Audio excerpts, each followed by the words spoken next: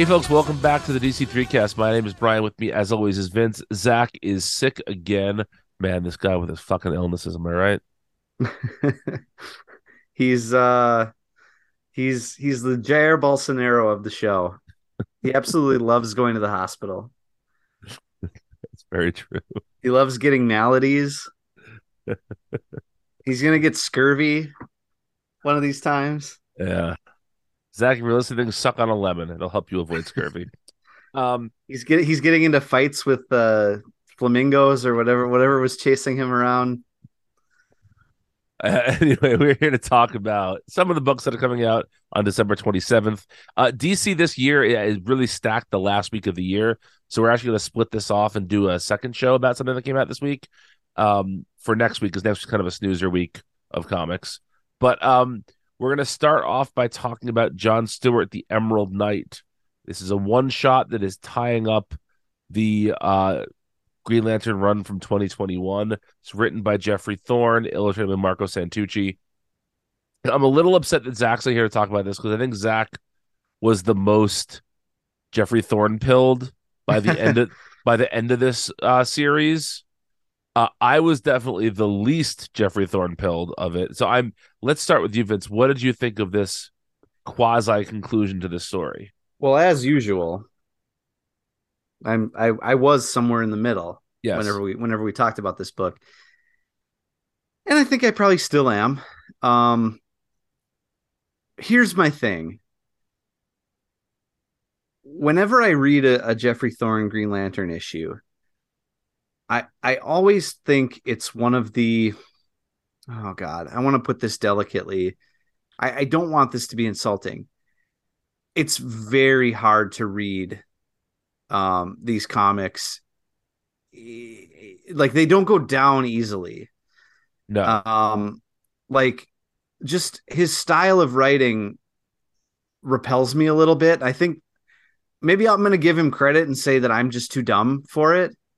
But he does this thing, and he does it constantly, which is that he will have two or three people having a conversation in narration boxes. Well, an entirely different thing is happening in the action, and I can't follow it. So if somebody is like, if there's a conversation going on and there's action going on, there are ways I've seen like writers and artists make that work beautifully. And then um you get the total picture and it goes down really smoothly. I don't get that from Jeffrey Thorne, and I think like, he's got a lot of really smart ideas about this character and about the Green Lanterns. Like, I really do.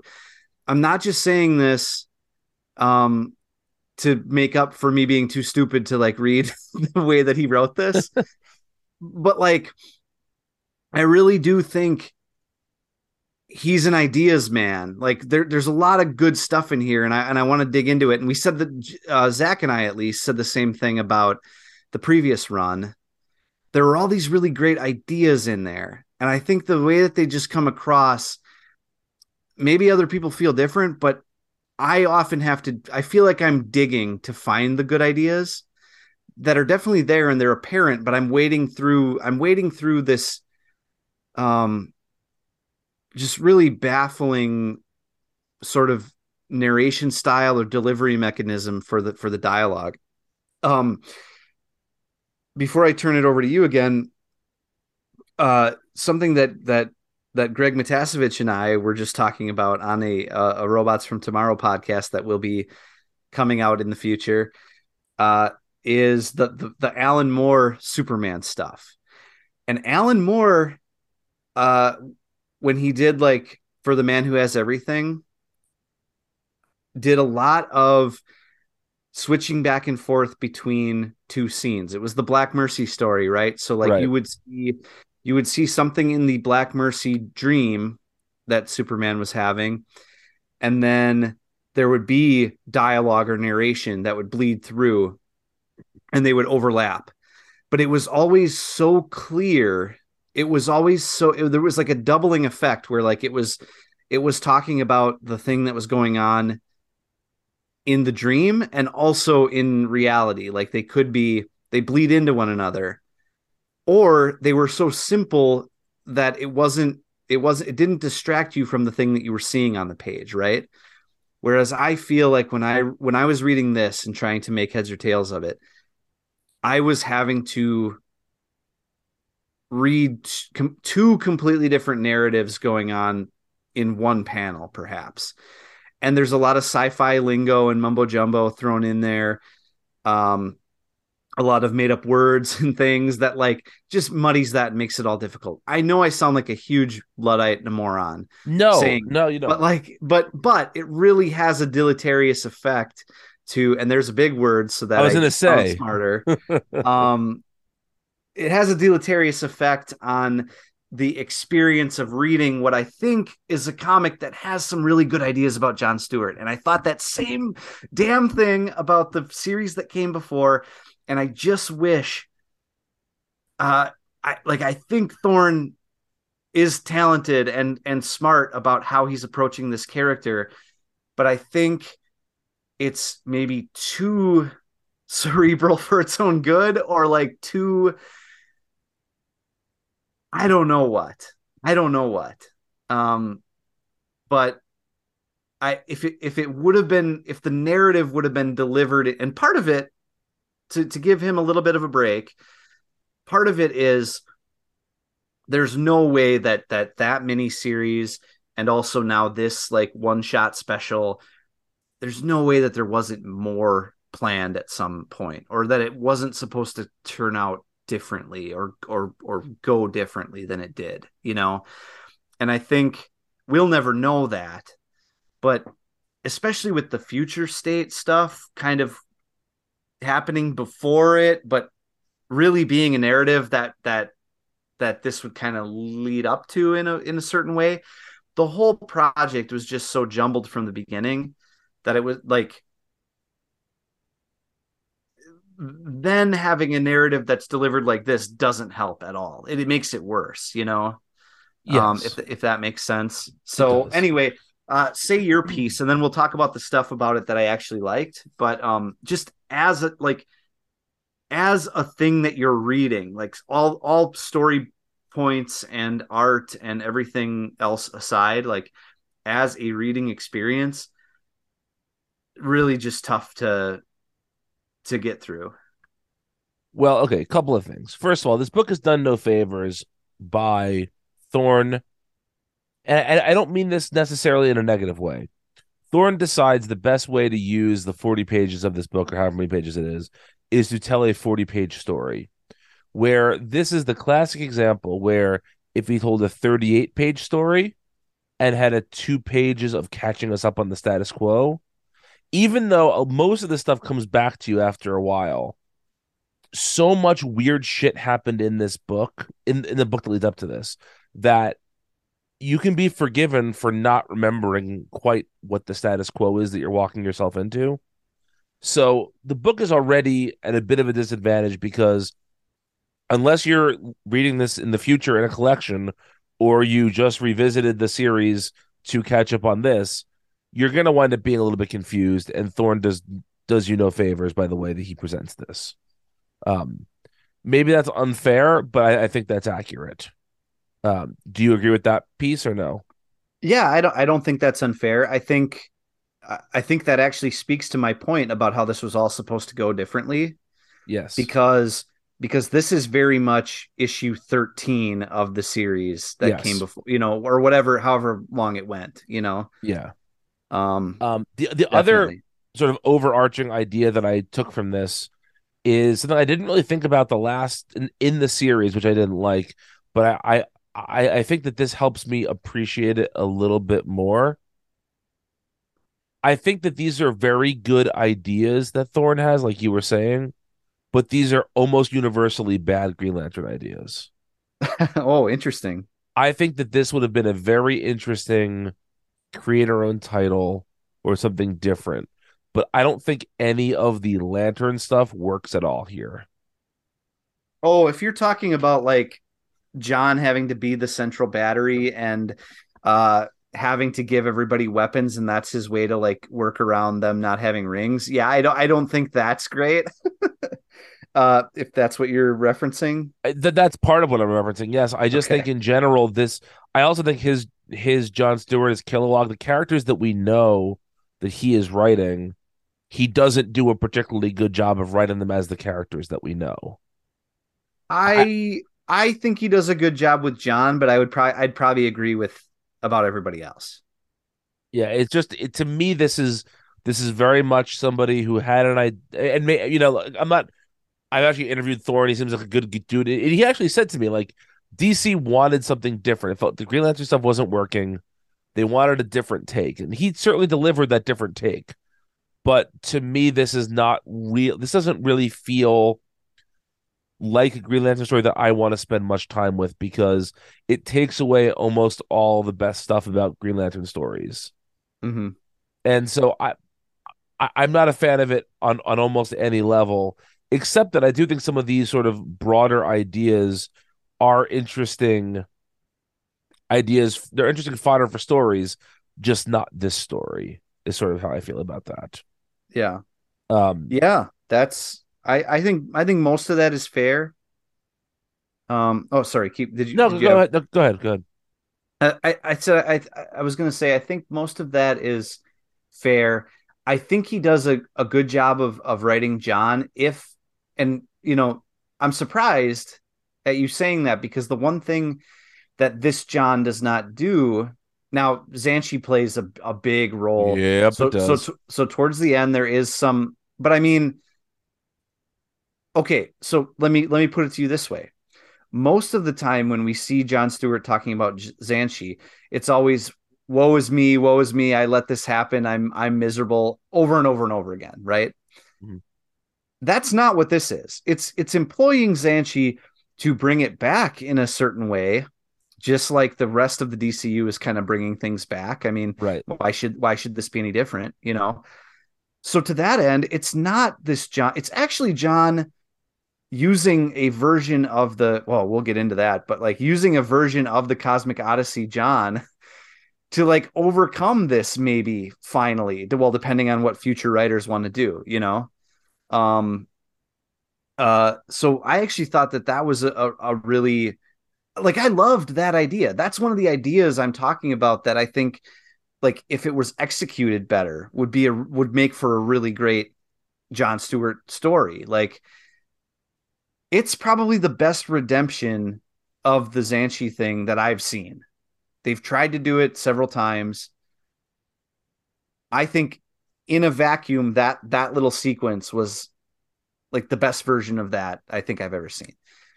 The other thing is, Counterpoint to that though, yeah, no writer will ever touch this shit again. This is well, essentially a closed off circle. And so if you are trying to redeem John for Zanshi, this doesn't exactly do that because no one's ever going to read this again. I don't know, Brian. We'll see. We'll see. I mean, that's a lot of conjecture. You don't think that, like whether DC, I don't DC will never consider this like a cornerstone story or like a evergreen comic or anything like that. Like, they're not going to be releasing it over and over again and reprinting it. But you don't think that the reason we even have this one shot is that maybe that was something they wanted to accomplish in the wake of or alongside Dark Crisis? I kind of think it might be.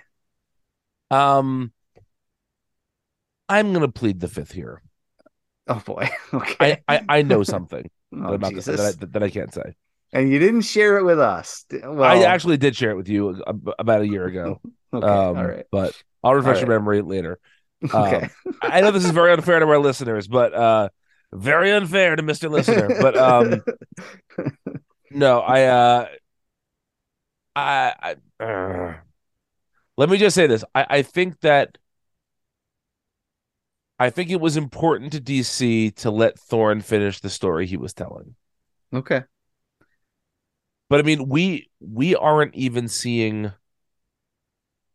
this version of John Stewart in any of the Dark Crisis stuff. No. No, you're right. But I just think that, I mean, you could ultimately be right, but I think that bringing back Xanshi is such a monumental. I don't expect them to ever really reference. Well, it's kind of how they treat. It is almost how they treat uh the Wally stuff in Heroes in Crisis, right? Like Oh, we interesting. just, Okay, I see what you're saying. you know what I mean? Yes. Like we have seen. And again, I don't know how many of these comics I can. I'm not going to say anything specific because they're probably comics we haven't necessarily talked about on the show yet. But there are references to the events of uh, Flash Forward and Heroes in Crisis in some recent comics. But if you read them, they they do not do anything to draw you to those events. They're not telling you to go and read that stuff. They don't even act like they want to acknowledge that they were serious. That it's just, it's a thing that happened. It has to be acknowledged as part of Wally's history, but they gloss over it so almost dismissively that it's like, this is something we can't ignore, but we need to use it for current storytelling, but we don't necessarily want you to go back and read it. I feel like this could easily be that, where like we see a future, oh yeah, Zanshi's back. We're not really going to spend too much time telling you how that happened, but it's back, you know? I mean, I just feel like if DC wanted to do that, they have had so many opportunities to bring Zanshi back through all the things you're talking about. I mean, all they need to do is do a fucking Rise of Skywalker, Zanshi's back somehow, like line, and people would be okay with that because this is comics, baby. And Sure, but that's they're not publishing. This is the only Green Lantern title they've published in months. You know what I mean? yeah. Like, See, I really think that this is I really think that they just realized this didn't work, and that they pulled the plug on this. I think the idea was that this is maybe going to become the new Green Lantern status quo, and then they realized for whatever reason it wasn't working and they stopped doing it. And this is just to get Thorin's story out there and finish it because there's you know because they're good to their creators. I know a lot of folks have said in recent years that DC has been much better to their creators than other companies have been. And I could see this as being, listen, we know this didn't work out. Let's let you write a real ending to this story, and let's put it out there for that. But I really think this is considered an abject failure because we've seen nothing from this at all sure. anywhere else. A couple of things I do want to talk about before you get into your what you liked about this. This issue, somebody says the word bastich. Someone says Yes. sprocking. We were just a shway away from the hat trick of shitty future speak Yep. at DC. Uh, when there's the two versions of John, it's essentially the landfill gag from Beer Fest. Yep. Um, Yep. and I literally laughed out loud when it ends with like end of chapter one. Like Oh God. there will never be Oh a chapter God. two. Never, No, ever, there, ever. that's the most yeah. Yeah. Yeah. That's the most this isn't happening thing that's ever happened, you Yeah, know. yeah. This is Um worse than Stargirl ending on never the end. Speaking of Stargirl, the end of Stargirl, spoilers for those who were watching the show, is like a 10 years in the future flash forward. And it is basically just Jeff Johns and James Robinson, who was a writer on Stargirl, just making it as if they ran DC in the 90s. Like they talk about the new JSA, and the team is just like everything those two wanted to do. It's fun. Uh, yeah. All right. So what do you like about this?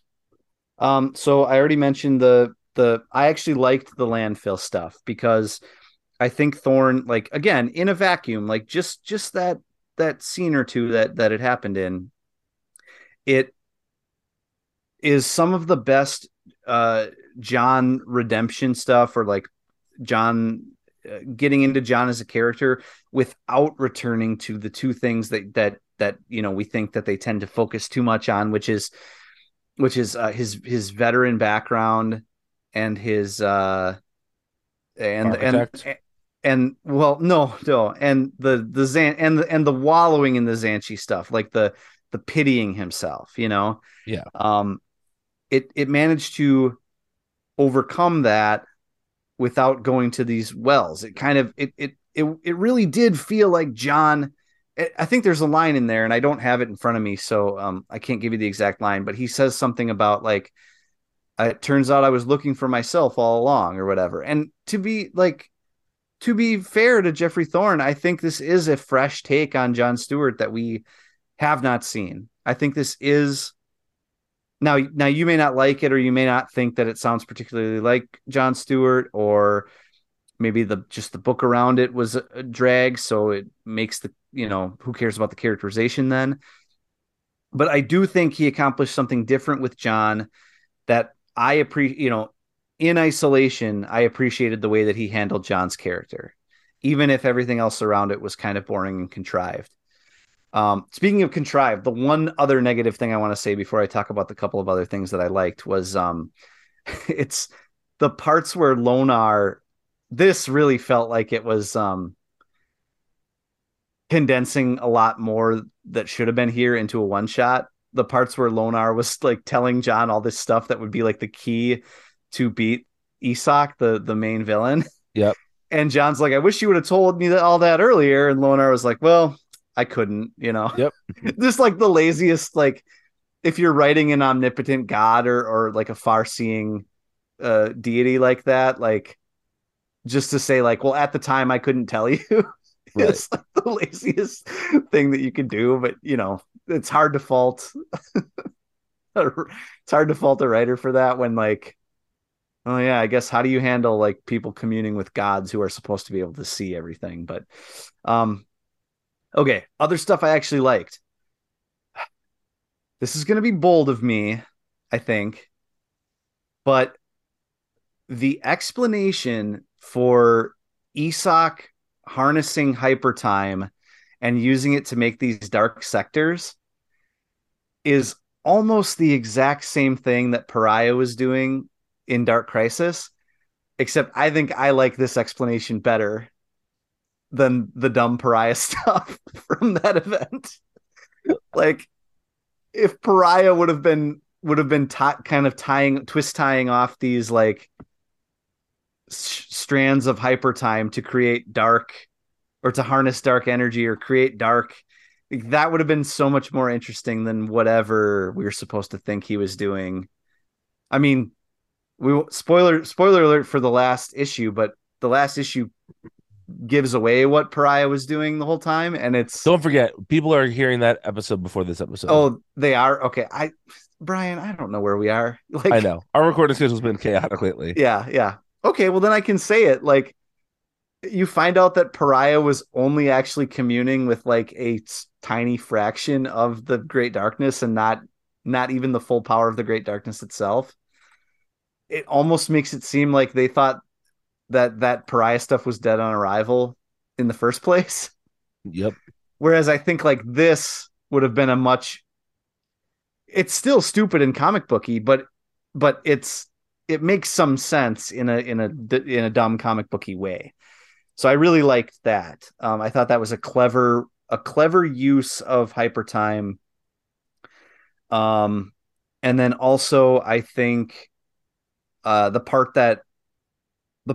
other part that really works is John speaking to Isak and tricking him kind of into one of the tenets of the story is that um, a god can go rogue, and if they're not defined as a god, I forget the word that they use for that, but like if they're not the god of something, um or they don't represent anything, then they have more power than they normally would, and once they're confined to whatever they're the god of, then there's kind of like a tamp put on their power, and um they're kind of they go down a specific pathway then. And John kind of like, first of all, approaching Isak very empathetically and calmly and verbally, and then kind of tricking him into putting himself in a box and then weakening him that way. again, like that scene in isolation, I think was done really well. The problem with all these things that I liked about this was that was like 5 or 6 pages of this issue. And Right. there were like 30, 34 more pages of just, yeah, just nonsense and kind of, yeah. Yeah, Does that all make sense? it does. Yes. And I think some of the stuff that you've talked about is valid, and I can understand why you would feel that way, and that's great. That there is nothing that I could really say to like nothing that you said do I feel like I can argue in any way. Um Besides just like I don't like it as much as you do, right? Yeah. But Hmm. your points are all valid. I just think that this is a very, very strange status quo that got abandoned very quickly. Like it's crazy to me that DC decided, you know what? I think we're gonna go with keeping the Becky Cloonan, Michael W. Conrad Wonder Woman going and canceling this. Mm. I think Hmm. that is just as dead on arrival as this was. Yeah. But for some reason, this was the one that got the chopping block. They got put on the chopping block rather. Um, and so I find it very strange that this was basically the only casualty of that initial um Infinite Frontier uh line, right? Isn't that essentially the only the the only one of the original books that didn't last like long at all? There's no way of knowing. I'm just trying to think I like what think other you're books right. I think you're came out, right. yeah, it's very strange that this book both failed as spectacularly as it did in the eyes of I don't know readers, critics, whatever, and also got this like weird epilogue to it. Just a very, very strange thing in general, but that's that's neither here nor there, and yeah, I'm glad even if this isn't my cup of tea. I am very glad that DC let Thorne finish his story. I think Yeah. that's a very good, or I'm putting finish in quotes because apparently he has more chapters to this that'll never happen. But uh, It would be so funny to see his like series Bible and he's like he's got like chapter 12 yeah, in exactly. there and this was just the first 13 issues of this was all chapter 1 and he's like, well, damn it, I guess I'm not getting to the rest of this. Yeah, he was going to make every Green Lantern boring, not just John Stewart. All right, well let's talk about a book now that I think we could. This is either going to be a 5 minute conversation or an hour long conversation. So strap in, folks. This is the Tales from Earth 6 anthology, which is celebrating the Stanley Just Imagine line from the early 2000s. And before we get into the actual, discussion of this book, uh, did you ever read any of this stuff when it was coming out? Never, never. I thought I may have, and then revisiting this title, I am convinced I never did. Okay. Uh, do you have any memory of like of this stuff as a thing that was happening? Boy, um, what year would it have been happening even? I want to say it was 2001 or 2002. Yeah, it ran for a year from September 2001, never forget, to September 2002. Yeah, so I got into comics in high school. My first year of high school was 2001, but I was strictly I had a limited budget and I was strictly reading Spider-Man and X-Men around that time and maybe Fantastic Four. And I don't think I was reading any DC. I didn't start reading DC until the lead up to uh Identity Crisis. What year was Identity Crisis? Oh 03? Yeah, I think that's right. I think I started to ramp. I Oh started to four. go, Oh four. Sorry. okay. So I probably started reading DC in 2003 because I started picking some stuff up in advance of Identity Crisis.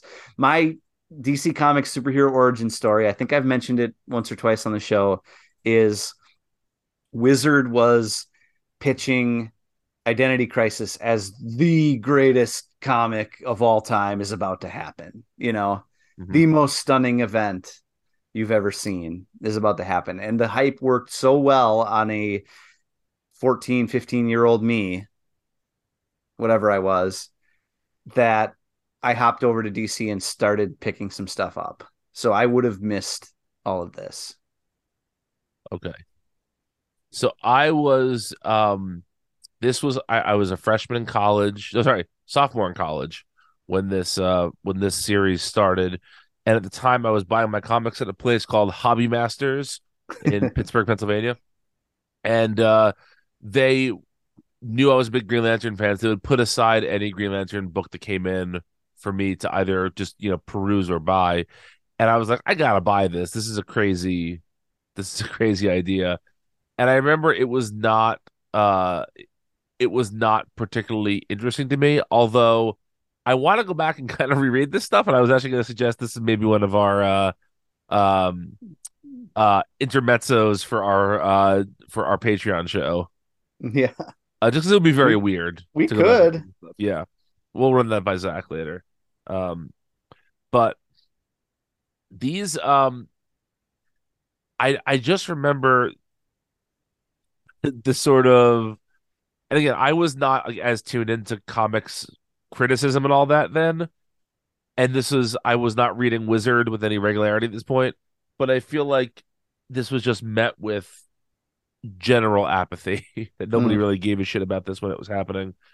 Beyond the idea of it being cool, I don't think anybody really, was going ape for this or anything. But I do remember a couple of the designs. Like I think the Green Lantern design is actually interesting, as is the Shazam design. They're so different than what you'd expect. Yes. Green Lantern looks almost like Green Man, the Green Lantern. Green Man, like it's always sunny Green Man. No, like the Green Lantern Green Oh, Man. like the green. Oh God, yes, you're right. Fuck. I'm so sorry.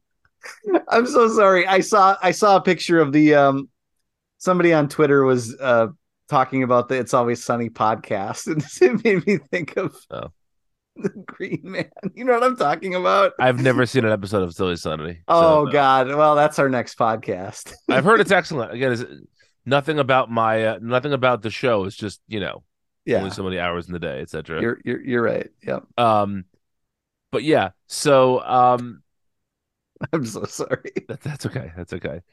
So, what is interesting about this anthology book is that a number of these creators were involved in the original Just Imagine Hmm. series.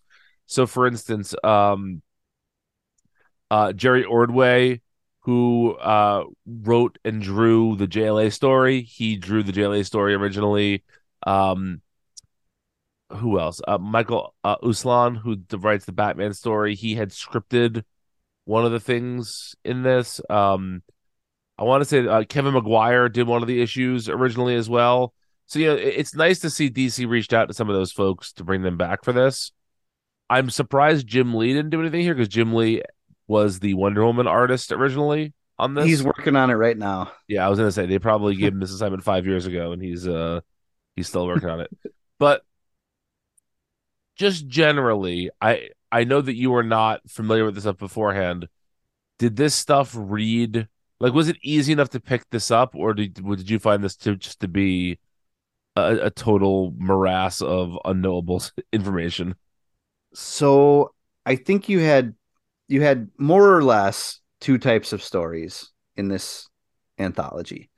One were the stories that assumed that you knew exactly who these characters were from the old titles, and they just more or less picked up where those characters left off, or just assume that you knew what their personalities or what their deals were. And then there were other ones that basically explained who the characters are, what their deals are, what is different about their corner of the world or whatever. But then those stories only amounted to being like um very rote. And I'm not saying anything about their quality when I'm saying this, but like very rote, like, hey, this is their deal. Oh, here's the bad guy. Here's how they beat the bad guy, Yep. you know? Hmm. Um and nothing. And honestly, I'm not saying anything about their quality because some of those stories were my favorite ones because I didn't feel lost, and there were things I found to like about those. Where the ones more or less where they more or less were just picking back up, I thought like, okay, I am missing something here, so there's no way I can enjoy this as much as I maybe would. Sure. And honestly, like, I love Mark Wade, but that was one where for much of that story, I was like, oh, I'm supposed to already know kind of what their deal is, and I don't. Hmm. He Yeah. wrote the Superman one. Yes. Instead of going through like each of these beat by beat, I think we should just talk about anything that sort of jumped out to us. But I want to say, I've read at least one of these, but I have no real knowledge of these characters either, and I didn't find them as impenetrable as you did at times, but some of them certainly were um less accessible than others, let's say. Yeah, is my general assessment of like the types of stories they're telling correct? Like, Yes, yes, I think so. yeah, Like for instance, I think that the Batman story with the choker the instead of the Joker, Joker, I love Joker's that, by the trick. way. I actually I unironically love that. I think it's pretty hilarious. They should make a follow up called the Three Jokers. uh um but I have to say, like, I think there was a lot of press around the time of Future State about there being a black Batman, and not realizing that Stan Lee had done that 20 years earlier. Mm-hmm. Like literally 20 years earlier. Mm-hmm. And I wish he got more credit for that. I'm usually not one advocating for Stan Lee getting more credit for something, but you know, but here we are. Mm. I enjoyed that story a bit. I thought that the Flash story did one of the better jobs of bringing you into the world that the story takes place in, but it was a pretty boring story. Um, Yes, yes, I agree. That was one that did a good job of explaining like what her deal is. yeah, I felt that the Wonder Woman story and the Aquaman stories felt the most like actual Stan Lee comics, in good and bad ways. Actually, I thought that the Aquaman one was actually really fun and playful, and the Wonder Woman one felt kind of like how Stan could sometimes get a little bit. uh I don't know what the word I want to go for is here. Like, you can really, really see what he's trying to make like a social point in his books, Mm-hmm. in his story, and that one really felt like he's like, you have to understand why this is important, and you know. But yeah, I thought Steve Orlando was clearly having a lot of fun with his Sandman story, but Yes. that's impenetrable. Yeah, yes, absolutely. I thought the script for that one was clearly, well, it's typical Steve Orlando, right? Like his scripts are always so fun in that way, but yeah, you definitely assume that you knew the deal. Yeah. Um, Overall, I thought the art was pretty fun through a lot of this. Like, I That was the highlight. yeah, Pablo Collar, who did the Flash story, I really enjoyed that art a lot. It's always fun to see Kevin McGuire doing interiors. Lee Weeks doing the Batman story was fun. Juan Ferreira doing the Shazam story. All that was pretty good. Mm-hmm. The worst art I'd say was actually the Max Dunbar art in the Sandman story, the Steve Orlando one. Sure. But yeah, overall, I thought this is a nice idea. I think it's cool that DC is not that like with the infinite multiverse returning. I think it's cool that they are doing stuff with these properties because they own the IP. Why not? Yeah, Right? why not do it? I'm surprised there wasn't more of a tribute to Stan Lee wedged in there somewhere, but I suppose that's fine. Yeah. Um, Any other last thoughts on this? Um, uh, I thought the Catwoman art from Anthony Marquez was it was going for a Darwin Cook Catwoman, Yes. and you know, obviously not obviously no not Darwin Cook, right? Nobody Right. is. But But I it would like wasn't to quite Carwin Duke either. right. I want to see more of it, I would say, you know. I definitely would not mind more of that art showing up. Um the Balin Ortega stuff in the Wonder Woman was really good. And shout out to Jerry Ordway because I actually, against all odds, shut up, Brian. Uh, that was maybe one of my favorite stories in this. It was fun. It had a kind of a Stanley-esque spirit to it, I thought, and it introduced a very like embarrassing epic beard, in like Instagram influencer Snapper Carr, Yep. which is just perfect. Uh, so I really appreciated that.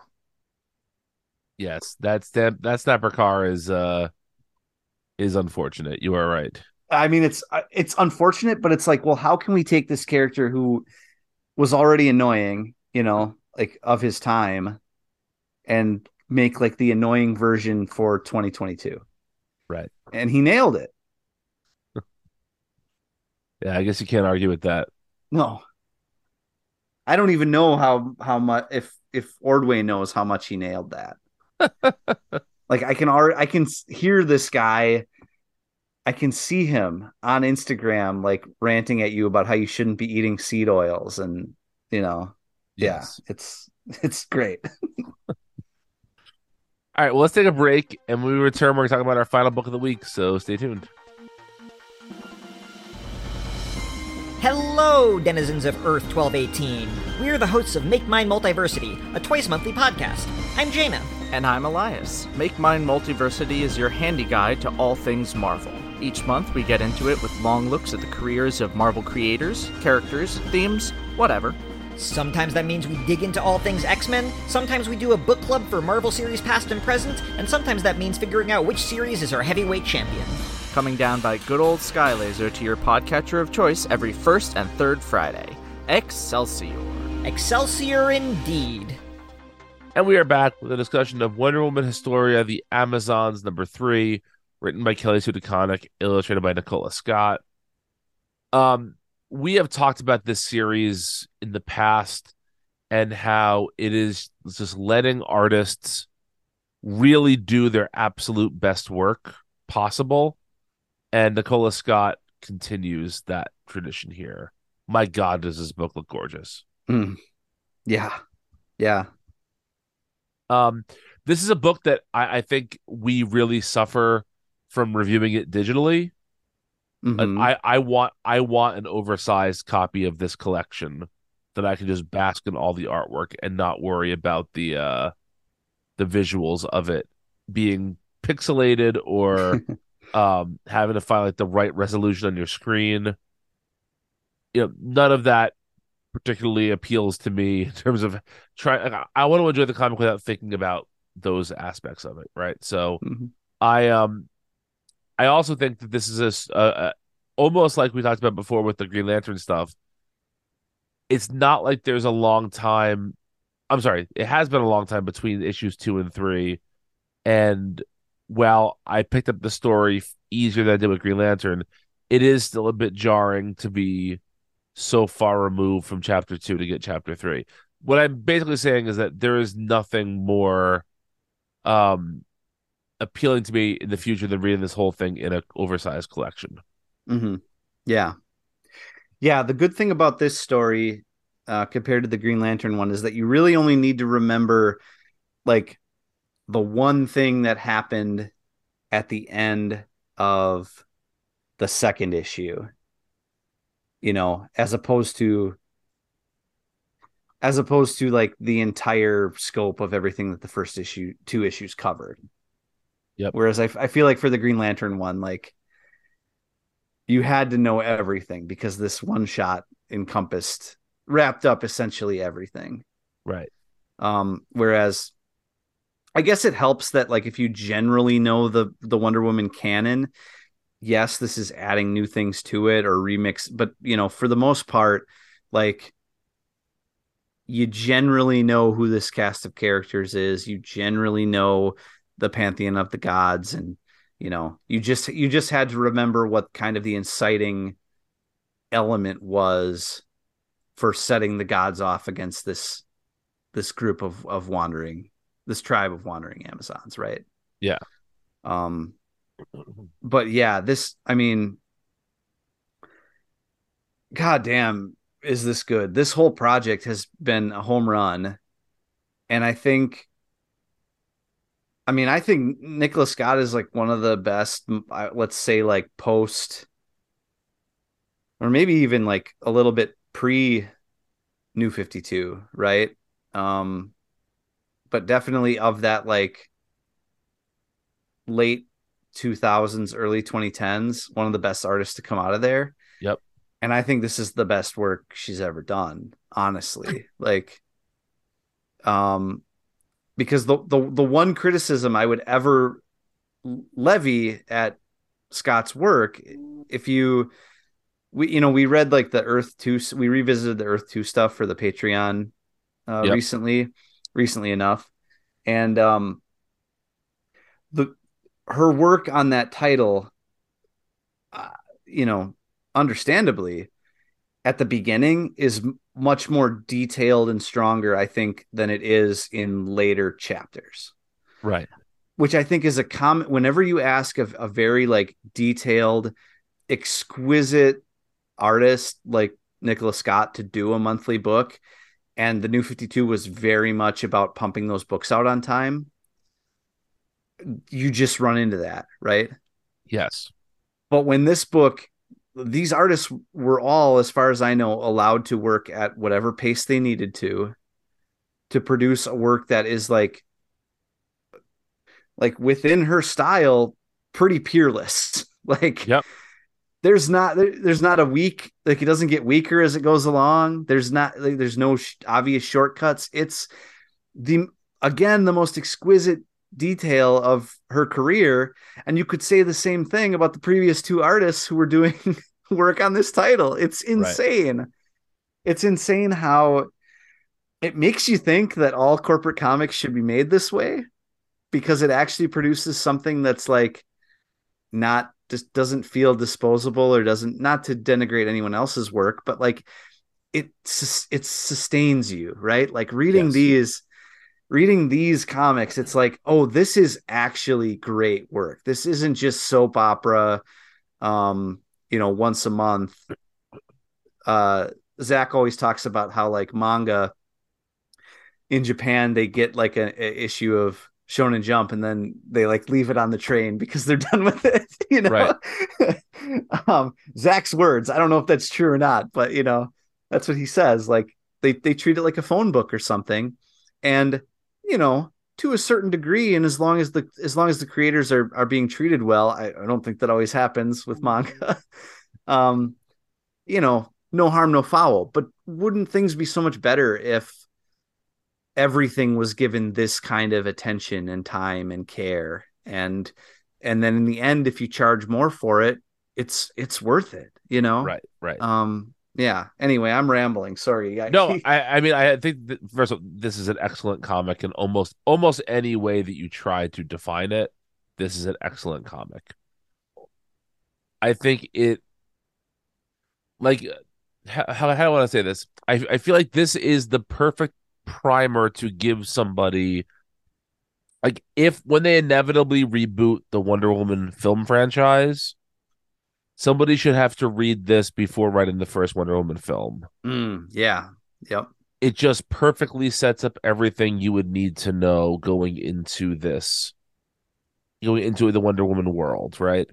And while I don't think that every story needs to so accurately reflect like the history of the characters, this just gives you such a great sense for why Themyscira is the way it is, for why the Amazons are the way they are, etc., etc. Mm-hmm. It's really well done. Now, when this was announced, it was announced as a graphic novel trilogy, with the Yes. Amazons being book one. And so Wonder Woman Historia would have two more subtitles and have three more issues each going into it. If that's the case, I am so hyped for what the next one is. But I could also see these three issues being counted as like their own short OGN. Mm-hmm. So I don't know. I don't know exactly how this is going to be structured in the future, but I think it's an unbelievably ambitious and cool way to tell the story. And I really, really hope that.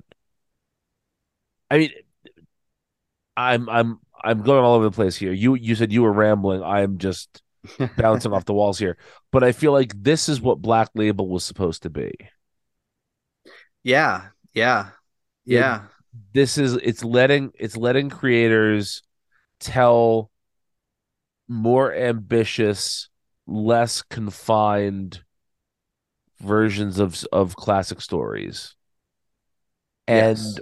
while both of us are big Wonder Woman fans, I think it's pretty inarguable that Wonder Woman has less classic stories than her fellow Trinity members. There haven't been as many runs on Wonder Woman that have produced like universally acclaimed runs that if you're a true fan, you have to have read those runs. And Yes. I think that this absolutely gets slotted into that right now. 100%. Yes. Yeah, that's a good point you make, because even with the Batman and Superman one, like Wonder Woman's got some great runs, but that's a lot to ask. Like, it's a lot to ask somebody who maybe only dabbles in comics. Hey, you got to read the whole Perez run of Wonder Right. Woman, Right. you Yeah. know? Um, Whereas like Batman and Superman both have several 4 issue, 6 issue, 12 issue max evergreen uh titles that you can point to and say, like, just pick up that trade and read it, and you got a full story, and that's all you need for now, you know. Yep. Wonder Woman's got very few of that, and the ones that I could think of, they're not as definitive takes on the character as, you know, there's always some twist about them, or there's always some, they don't have those evergreen things that just sum up the character in the way that like a Superman for All Seasons does, or whatever, you Right. know. Right. Yes. um and so yeah, it's tougher, but this accomplishes that, even though Diana's not really there until the last page. Right. um but I hope there's more. I hope, yeah, because I remember the same thing that you do about this is supposed to be a trilogy of books, and that, you know, book 1, 2, and 3 of this were just, that was one book, really. You know. Yeah. I think there was supposed to be like a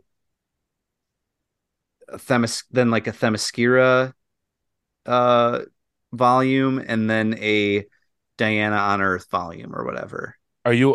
Do you know that for sure, or you just? I think that was the I don't know that for sure. Nothing was ever announced, and nobody has said anything since. But I think that was the speculation of, you know, if this were a 3 volume thing, that's how you would break it down, Right. which makes sense to me, right? Like, Right. Yeah. Yeah. yeah, if this was all pre Themyscira, because they don't even get to Themyscira until the again, like the last 2 or 3 pages. Um, then you would do a whole book essentially on that, and then you would do another book, presumably that would be like early Diana stories on Earth, or whatever. Right. And then by the end of that, you would have a kind of a definitive, uh,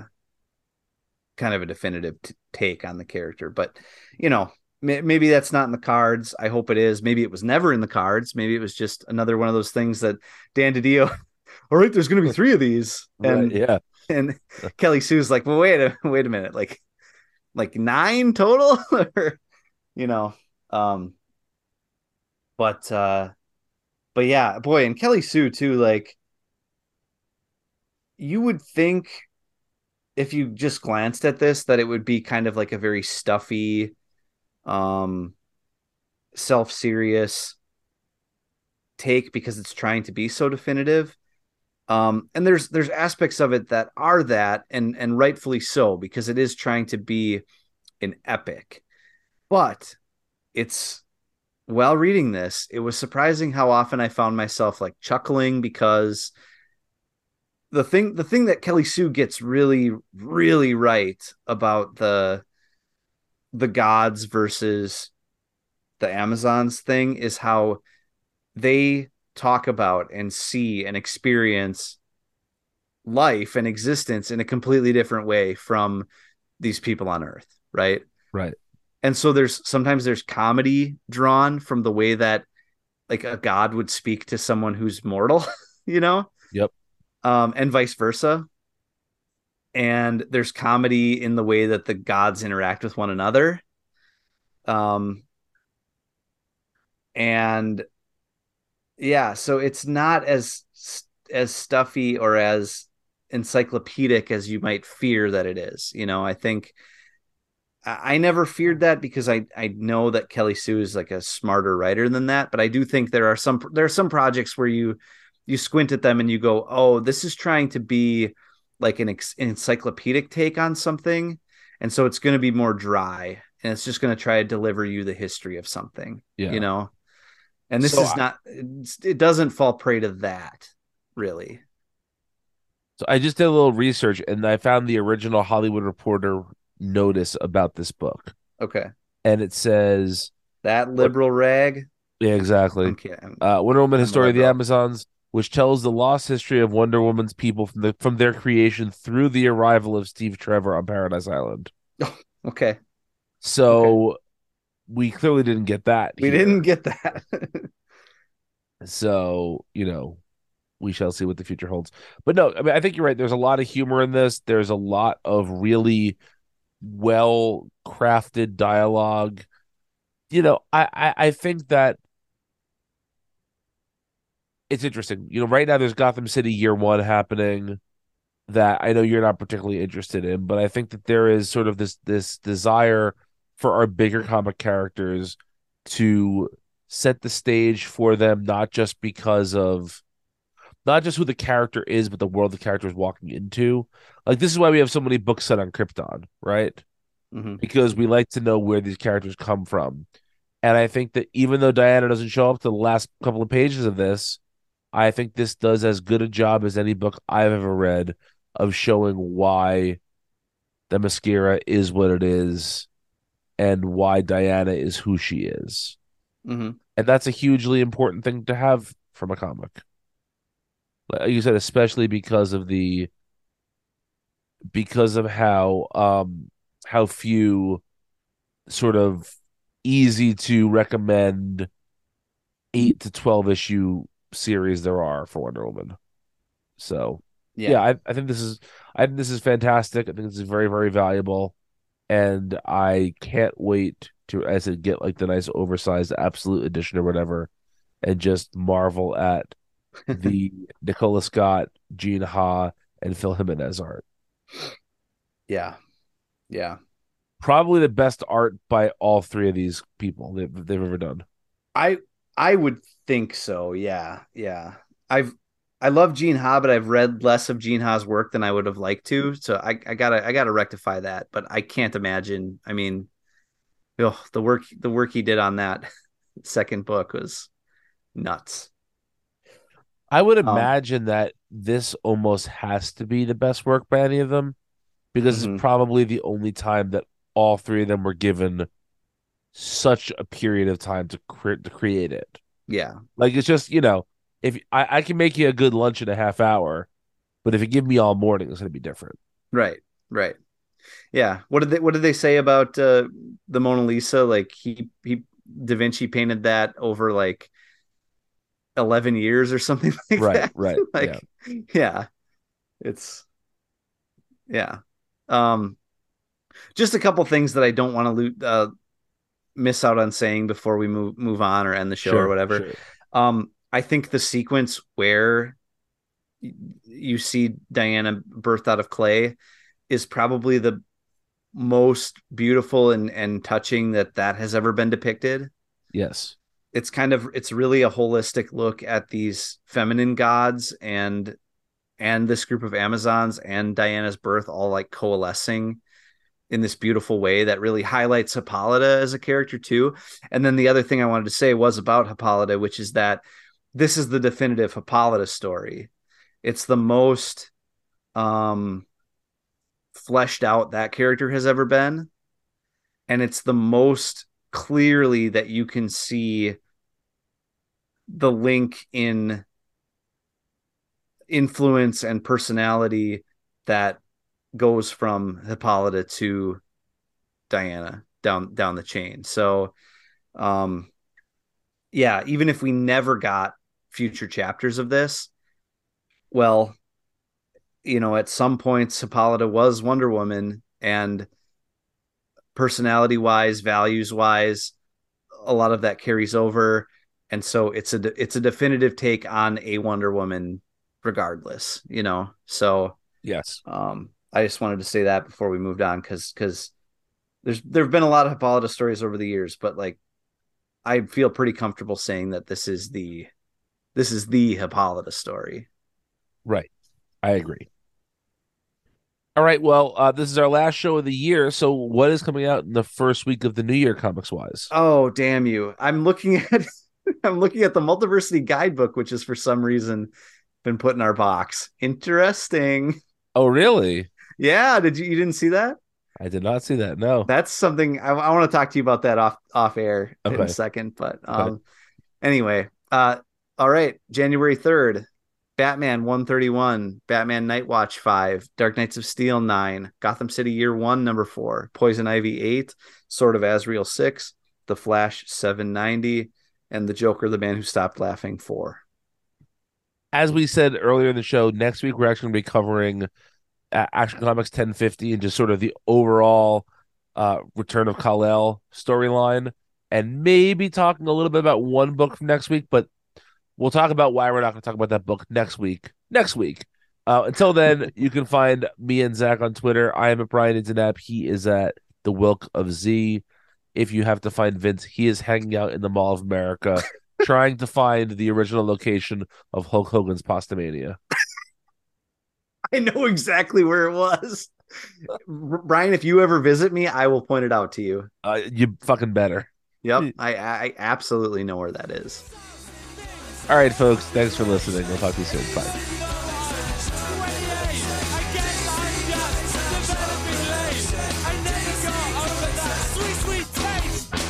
Remember Event Leviathan?